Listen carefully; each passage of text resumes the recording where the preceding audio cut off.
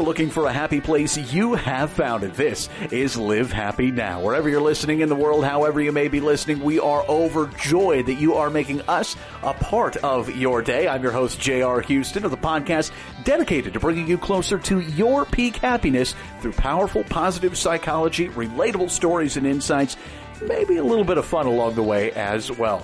We're also thrilled and overjoyed by our partners that have joined us in this venture. Of course, Live Happy Magazine, available on newsstands wherever fine magazines are sold. You can also find us at livehappy.com, and you can even find our digital edition on the iTunes Store and on Google Play. We also want to thank our partner, Life Reimagined. Their website is lifereimagined.org/happy. They've got numerous processes for you to go through, some resources that you can use on your journey to true happiness. You know, they say, as you awaken to the power of happiness, so do your dreams. So what's next?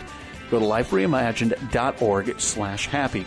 Getting an opportunity to sit in on quite a interesting conversation here today. It's with Dr. Drew Ramsey, the New York Times best-selling author of 50 Shades of Kale and the Happiness Diet. He's one of psychiatry's leading proponents of using dietary change to help balance moods, sharpen brain function, and improve mental health. Now, in this episode, he's talking with Live Happy Science editor Paula Phelps about the top foods for brain health, how to get your brain into grow mode, and great tips for an eating healthy budget. Well, Drew, I know that you focus a great deal on the mental health effects of food, and I was wondering if you could tell us why you chose that area of interest to look at. Well, I'm a psychiatrist, so that's my field of medicine, and so I'm interested in mental health, and that's the type of conditions that I treat. But I think also there is this kind of universal appeal that we're all eaters and we all seek happiness and seek to be in that great state that we know, where we're feeling our best, where we've got good energy and we're getting a good night's sleep and feel optimistic. So I think the food has interested me because it's a way that kind of all of us get connected to our mood and then our happiness and consequently our brain health. But when we talk about feeling better in terms of being happier and having a better mood, food isn't the first thing that comes to mind. So can you kind of talk about how food affects the way that we are feeling emotionally? Paula, I'm so deep in it. I hear that all the time, and you're right. It doesn't come to mind. We think about so many other things with food, right? We think about heart health and obesity and weight, but we don't think about mood and happiness. And I really hope that's going to change. I think it's changing because if you think about as an organism, your brain cells, they consume more of your food than any other cell by far. They're very, very hungry, very energy-intensive cells. And they're also affected by what you eat, right? Because our brain cells are these like phenomenal workhorses, but they're also very fragile. And so I hope that as people hear more from the mental health community about the power of food in terms of influencing their brain health and happiness, people will be more accepting of this idea for sure. Well, how did that get left out of the equation? Because it's, as I've read some of the things that you've written about and having spoken with you before, it seems so natural that would have been part of our education process, but it kind of got left out of the equation. Yeah, we don't teach a lot about nutrition. You think, ranging from medical school. I went to medical school. The average medical school offers just a couple of hours of nutrition education over 4 years. And, if you think about most of our educational systems, we don't talk about just the basics of nutrition, the basics of cooking, how to make a pickle. Just simple kind of what used to be, I think, reasonably universally held skills. And so I think we left it out. And it's time to put it back in.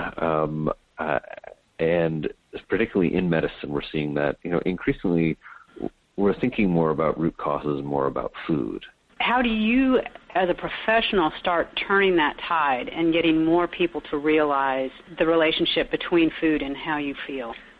Paula, well, I'm an optimist, and I think the tide is actually already turning. We have a new international organization focused on nutrition and psychiatry. Lancet Psychiatry, a very prestigious medical journal, published a statement that describes nutritional psychiatry as quote-unquote mainstream. that we have a really big evidence base now linking dietary pattern, what you eat, to your risk of depression, your risk of dementia, your kid's risk of attention deficit disorder. There's a compelling body of science. And I think also people are just getting more savvy about mental health. I mean, there's so much stigma about talking about any mental health condition that now I think there's more of a conversation, and certainly more of a conversation about how food impacts those illnesses and those mood states. And you've had some really dramatic results treating depression with food. Is that correct? Yes, I've had both dramatic results with patients, and then I think also personally as a clinician and as an eater, changing what I eat has certainly influenced how I feel, and I've enjoyed how it shaped how I practice medicine. I think it's really a wonderful thing to learn what my patients eat and to work with them to get to a better spot, whatever that goal is for them. And then clinically, it's just, it seems now the data really suggests we should be talking to patients about food. I mean, let's just say something like you have a patient with depression, right? Well, along with whatever might get them out of that depression, medication, psychotherapy, or standard treatments, if you want to reduce the risk of somebody getting depressed again, we really need all hands on deck. I mean, depression is a real, a serious killer of an illness. And food, along with exercise and other lifestyle changes, just really is our most powerful tool in prevention. So it's, that's why I think the tide's turning. I think we've got a lot of evidence. Everybody's really excited about food these days. I mean, people are excited about kale salads. I mean, that's we're in a great spot in food history. And people are getting much smarter about nutrition. I'm really excited that we're returning to this more whole foods, more farm fresh type of food. That's what I grew up on. That's what I eat. That's what I grow on our farm. And it's just really exciting. So, like I said, I'm an optimist. I think the tide is really starting to turn in terms of including food in the conversation about happiness and wellness and mental health. And you're furthering that conversation with your new book, because you're looking at healthy eating far beyond weight loss. You're also looking at how it helps your brain health. And, yes. And can you talk about some of the foods that are best for brain health? For sure. And those are the foods that form the core of Eat Complete, which is the new book that I've been working on, new project we've been working on all year. And the recipes are designed around these 21 nutrients that are absolutely essential for brain health, things like omega-3 fats. But I think some surprises for people, like I feel I'm one of the first cookbooks that's going to recommend people eating bacteria, which I'm really excited about. Really? With the microbiome. So there's some really cool fermented foods and a lot of great science about how gut health and brain health interact. But at the core of it are these delicious recipes. I worked with Chef Jennifer Easterloh again, who she did all the recipes with 50 Shades of Kale, and really very excited to share this project and have this come out. It actually it's just going to the press next week. Absolutely gorgeous photos by Ellen Silverman, just a top-notch food photographer. So it's this kind of mashup of a real health philosophy book along with really beautiful photos and great, delicious, easy recipes. And then we have our custom nutritionals, which, have you ever wondered, how many milligrams of B12 is in your serving of mussels and what percentage of your daily value are you getting with that meal? So I'll have all that information for every recipe as well, which I'm really excited about. Well, that's exciting because so oftentimes we read you need more B12, you need more of this, more of that, more omega-3s, but we don't get you need this amount. And I think that's where people get lost and confused. So is your book correcting that for them? That's exactly right. The call to action here is that we, as much as people are focused on how much we're eating, we are really nutrient insufficient. And some of the most important nutrients for brain health, things like vitamin B12 and the long-chain omega-3 fats, or something like zinc, absolutely essential for brain health. And the majority of Americans don't get enough zinc in their daily diet. So the book really details that very clearly with what are the percentage of insufficiencies that exist, and then what are the top foods and then top recipes in the book that are going to help you correct that. So if you look through your diet, because the book kind of helps people assess their diet and see you're low on zinc, well, the section on zinc helps you find 5 recipes that are going to get you more than 100% of your daily need of zinc. So you always know when you're eating that recipe, you're really getting a great healthy dose. And that's how the book's designed, is that these recipes for 300 to 400 calories, even less on some of them, you get 5 or 6 of these brain essential nutrients, and you get at least 25 to 40% of that nutrient, and for many of them more. So I hope it will help people correct that and get really excited about eating for brain health. The book is called Eat Complete, the 21 Nutrients That Fuel Brain Power, Boost Weight Loss, and Transform Your Health. Because it's my belief that if you eat looking for these nutrients and getting them for the least number of calories, your body, your brain's going to be fully fueled, and then you'll be at your healthy weight, whatever that is for your body. And I think that transforms people's health. I'm a clinician, and so I see people really transform their health in my practice. And usually when that happens, it's because they're free of any kind of unneeded mental sadness or anxiety, and they're happy about their weight. And so that's the hope for Eat Complete. That's terrific. And how difficult is it? Because that's one of people's first objections, is that it's just so hard to eat healthy. So how does it simplify it for them? I'm a dad with 2 kids and a wife, and I cook almost every day. I don't believe in anything that isn't feasible or reasonable or cost effective. So I'm a Midwestern at heart. So it's not hard. That's the all of my work with food. I do not like recipes that are hard or complicated or wasteful.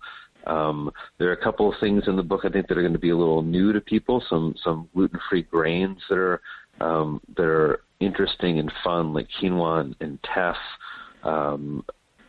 and millet.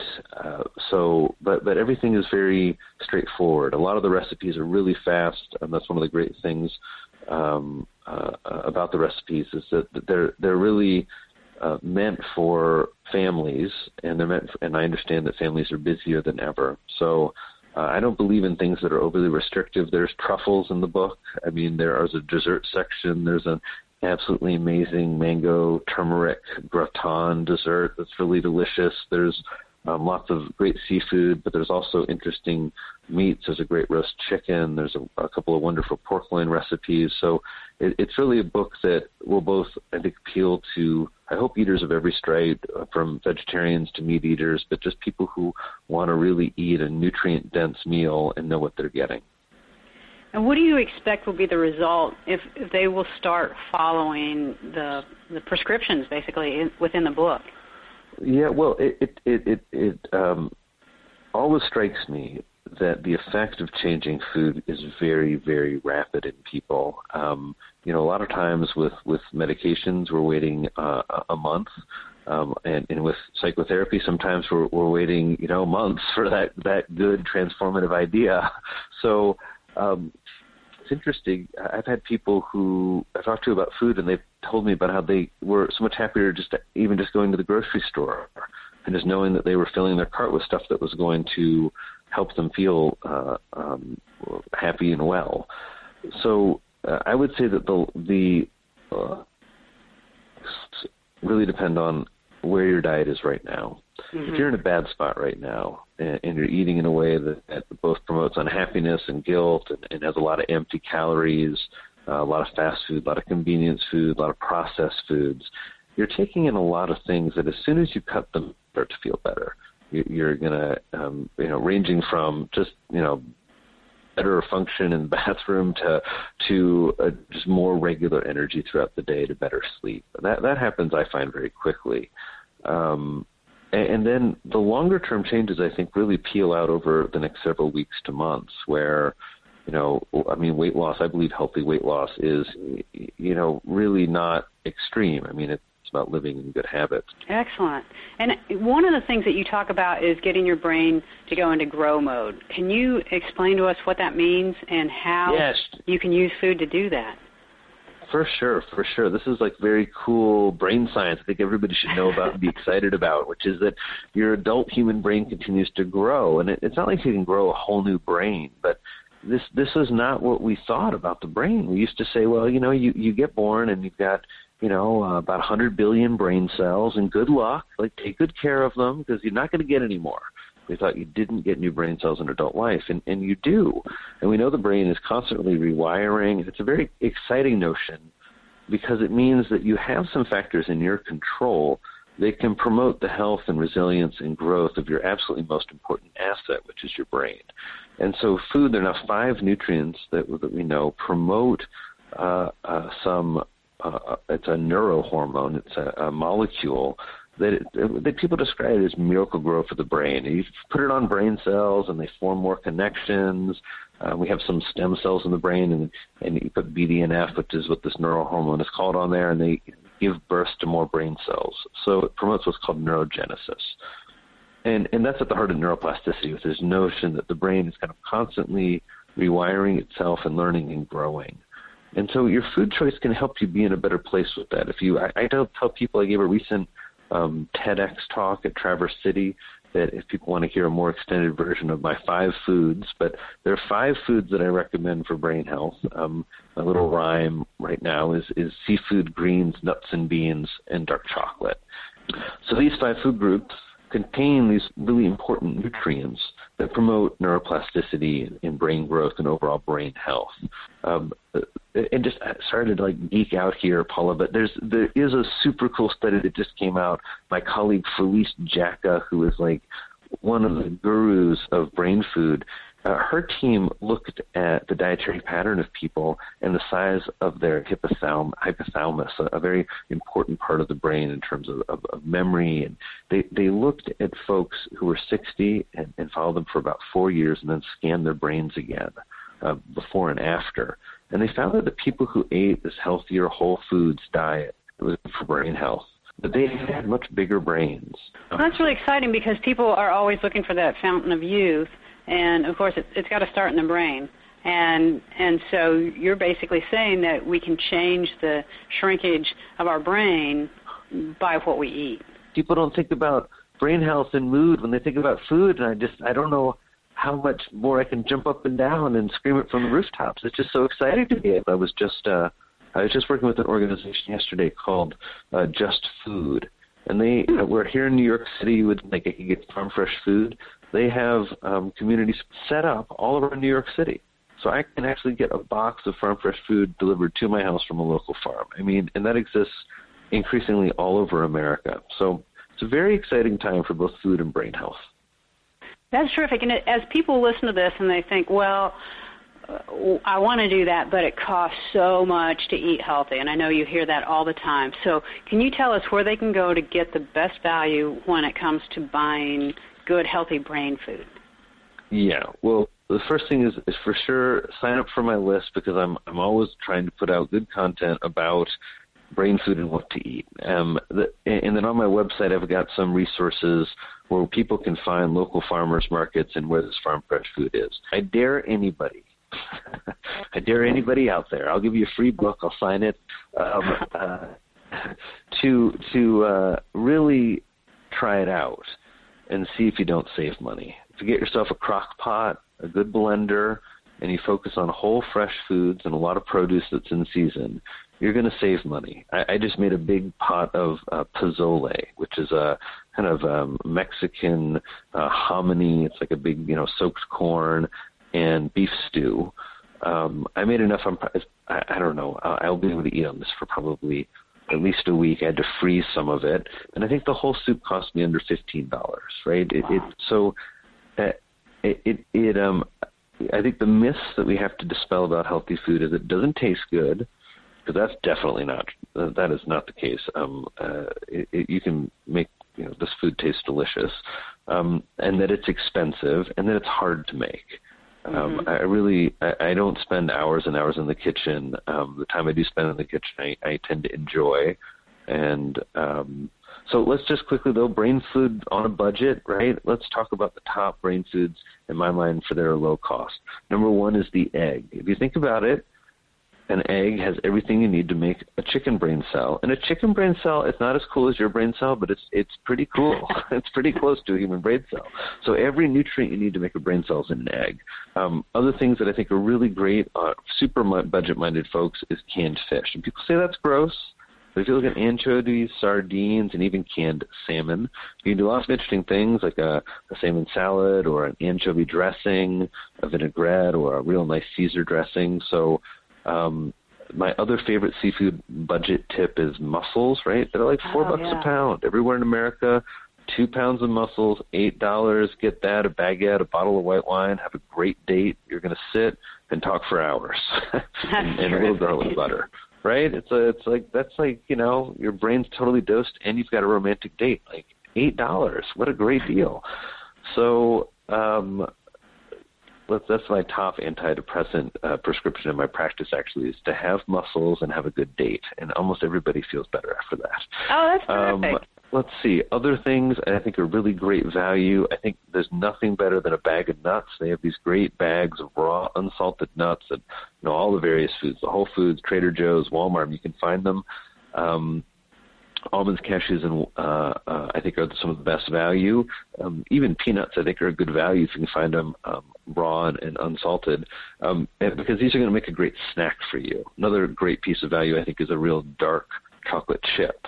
Again, so you don't have that temptation to eat the whole bar. Because a great snack, I think, is mixing some dark chocolate chips and almonds together. Instead of buying that, you know, $8 small bag of dark chocolate-covered almonds, you know, you can get a bag of almonds and a bag of dark chocolate chips. And, you know, so that's another, I guess, little budget tip. Cabbage.